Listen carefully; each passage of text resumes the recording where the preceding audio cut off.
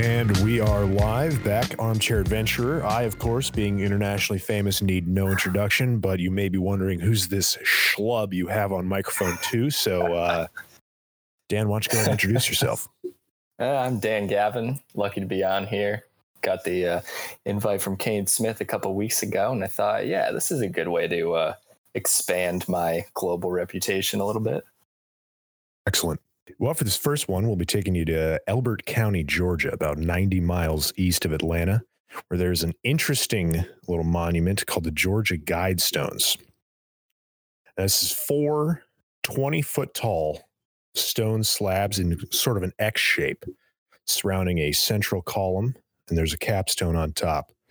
But these slabs have 10 sort of commandments written on them. 2 languages on each slab, totaling 8 languages. And that's English, Spanish, Swahili, Hindi, Hebrew, Arabic, traditional Chinese, and Russian. Now, these commandments... No pattern to that. The commandments, got to be honest, little strange, potentially nefarious in origin.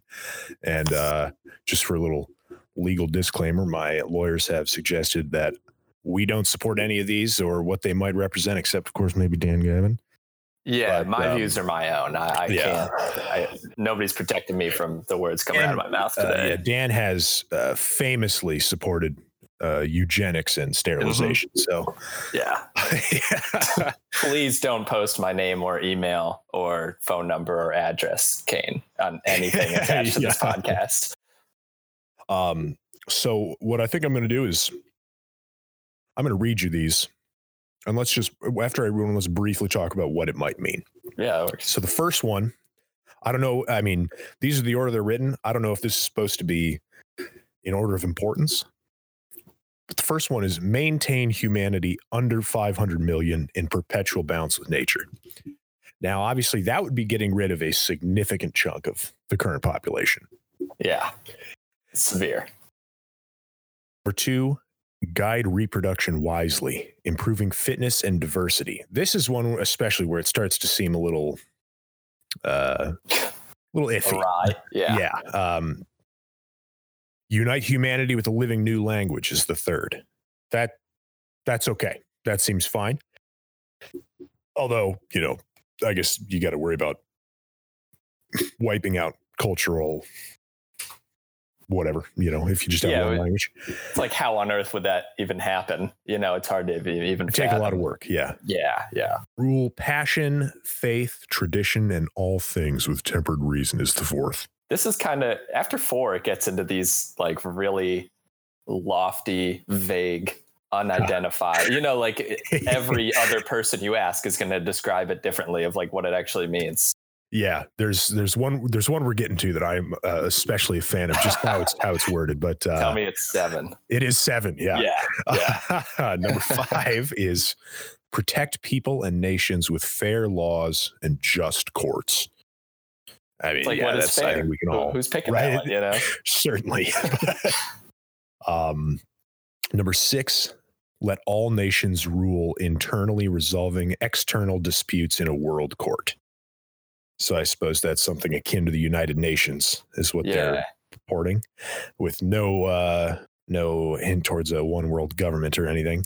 No, there's no like designs alongside these. These are just like level 1 guiding principles or something. There's no flesh on these bones.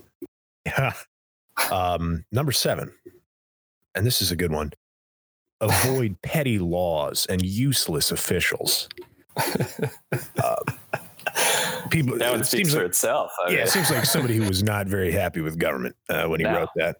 Maybe that's why it's in the middle of nowhere in Georgia. And far away from the ruling eye of the Georgia government, the brutal Georgia government. Number 8, balance personal rights with social duties.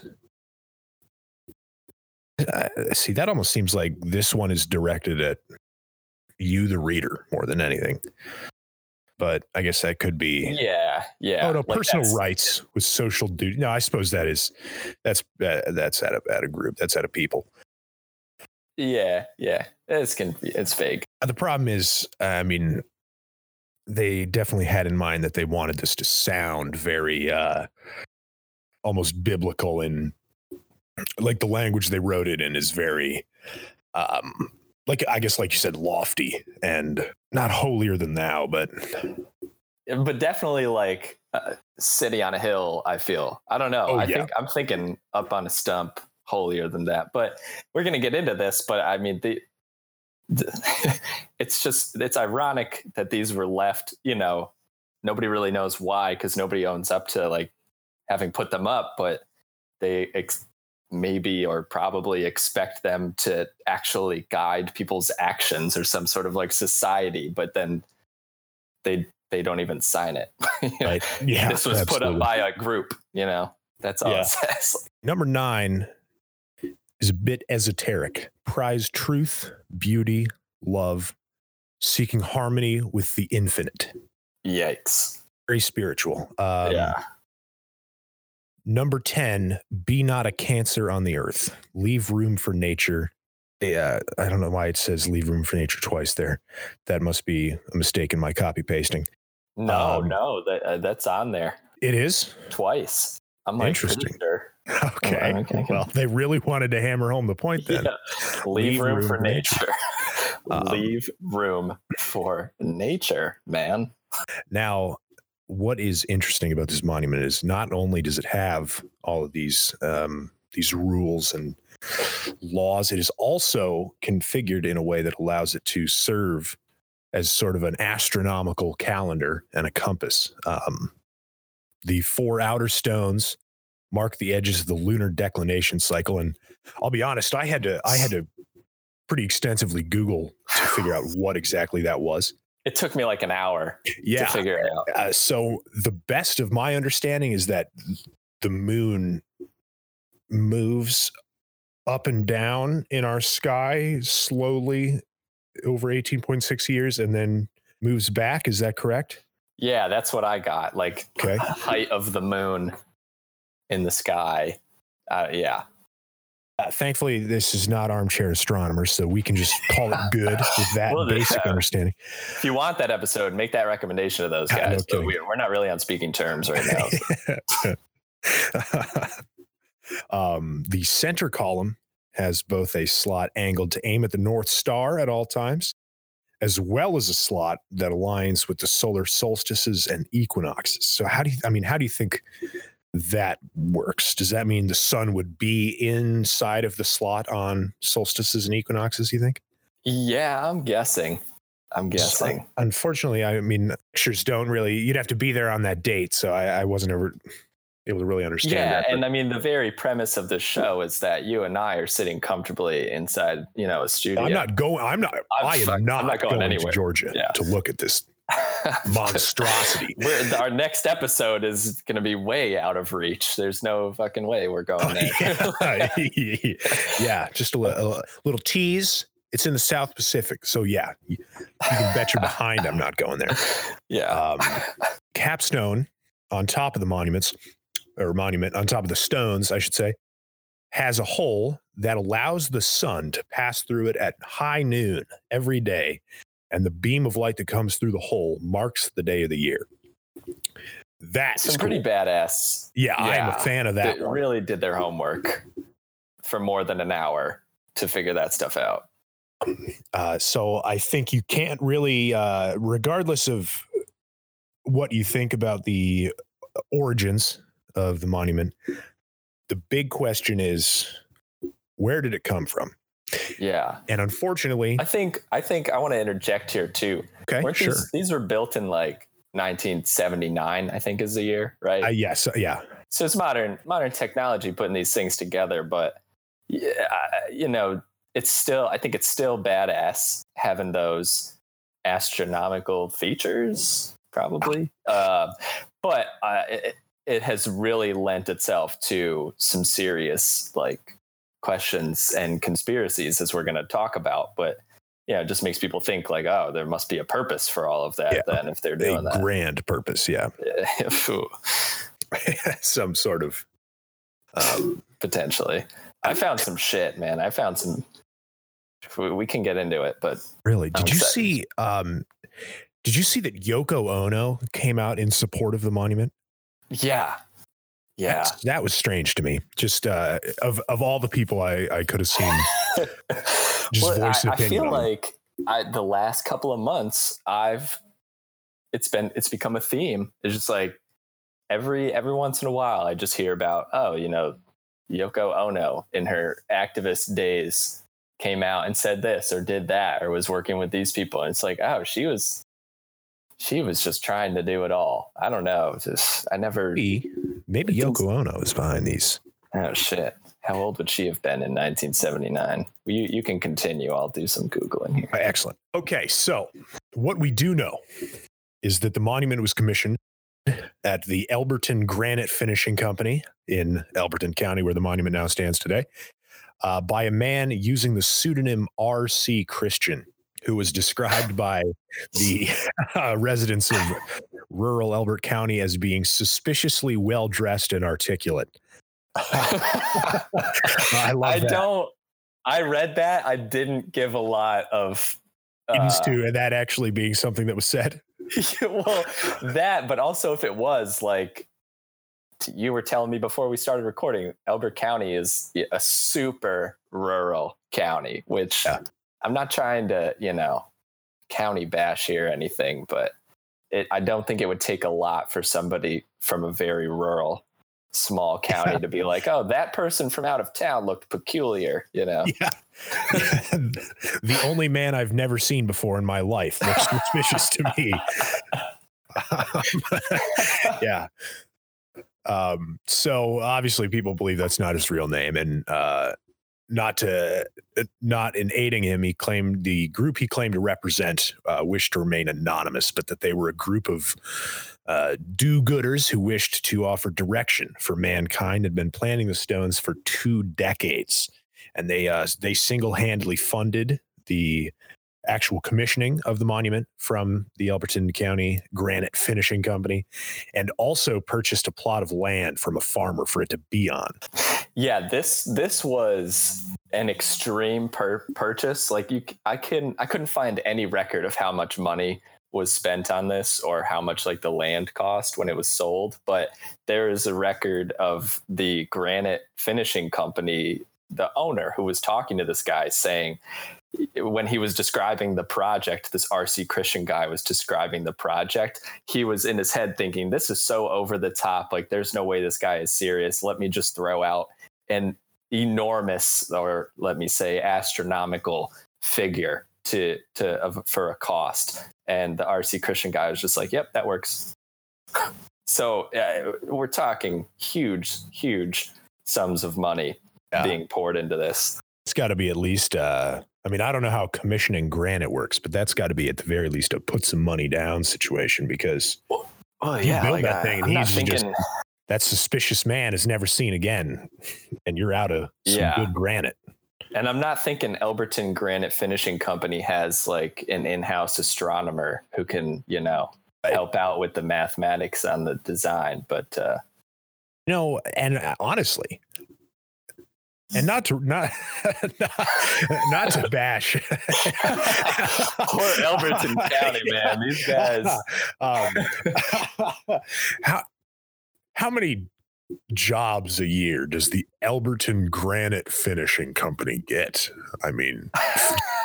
The finishing granite, wouldn't that just mean like cutting and polishing the granite? They're not even mining the granite. Yeah, I would assume so. Yes, maybe all 20,000 people at Elberton County have granite countertops in their kitchen, because then business would be a booming. Right. That's their lobbying effort. That's how they win the local elections. It's a graft.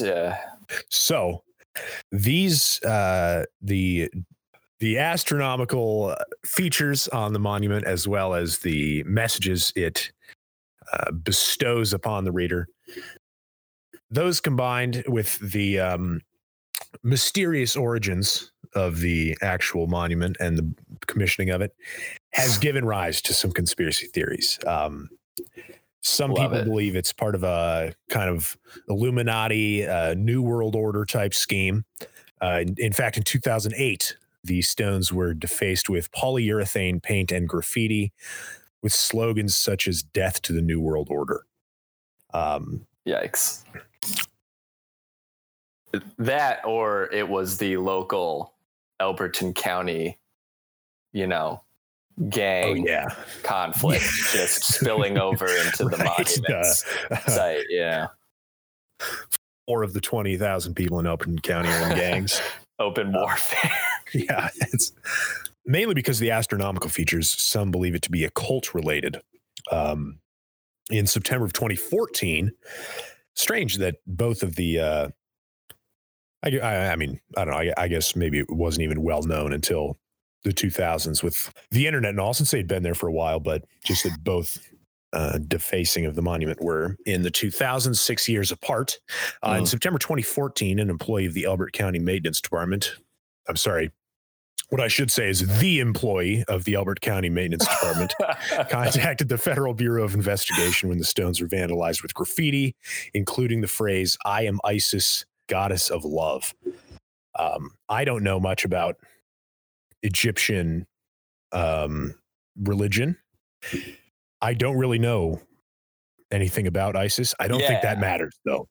No, it's pretty hippie level graffiti, though. It's like someone spray painting something and saying like "love and peace, dude." Like, well, okay, yeah, I'm pissed that you graffitied on my shit, but like, thanks.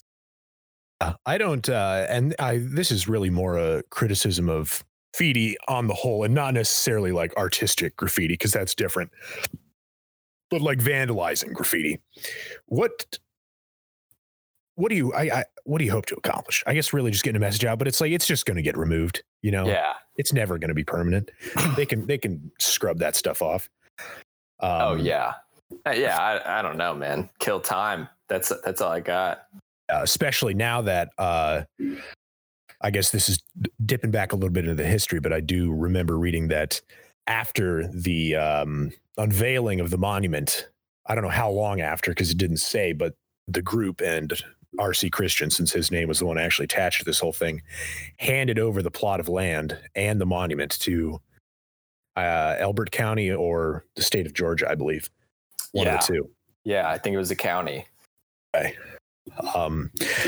I would say most rational folk, myself included, think that this monument was really intended to be instructions for how to rebuild after a large like world war or apocalypse type scenario in setting the world back up, and probably also why it's included in so many languages, just so anybody could get that good information. Yeah, those good guiding principles. Like, now that there's only 10 million people left on the planet, keep it low. Keep it low. Yeah, keep it low. And there is absolutely no room for useless officials. Yeah. Get those guys out of here. Yeah. If a guy with an iPad shows up, calls himself the governor, you better ditch that fella. Oh, is that The Walking Dead? Yeah, man. I think they're aren't they in Georgia too? Don't they go in and out of Atlanta?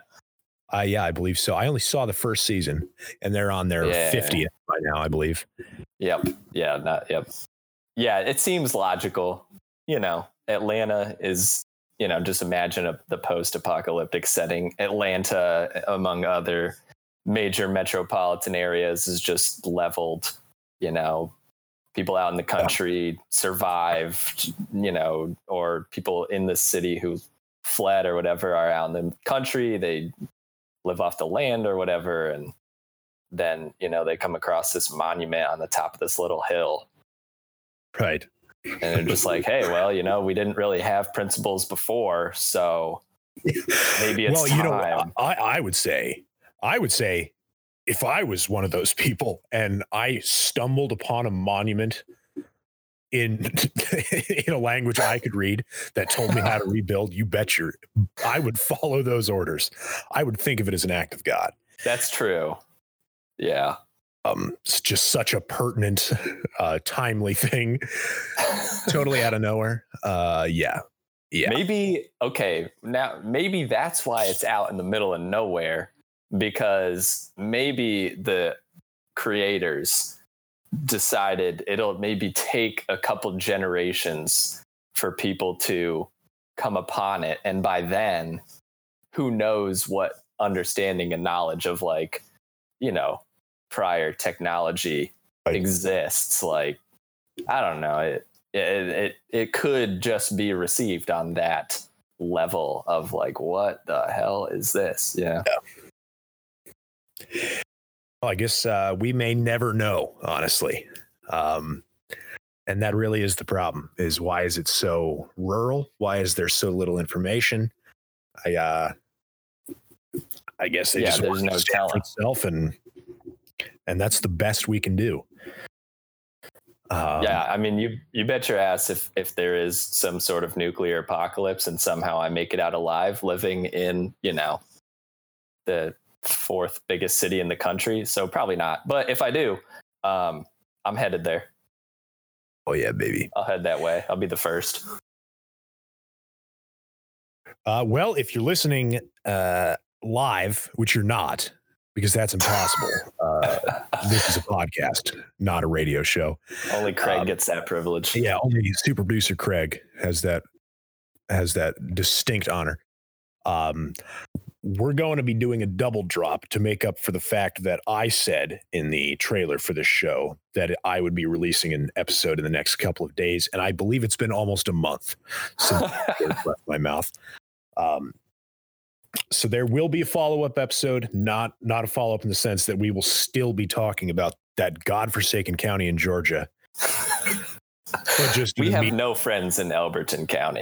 We have no friends, and we will never have friends now. Yeah, in Elbert County, word has already spread to the useless officials of Elbert County, never to let us in. We will be touching on something a little more grim, unfortunately, on the next episode, and something that could yet bring about that, well, not bring about, but allude to our post-apocalyptic wasteland. I like that. Yeah. I did not have the brain power to put that one together. That's why there's two of us. Oh, you just got yourself some job security, my friend. All right. Well, thanks for listening, and we'll see you in the next episode.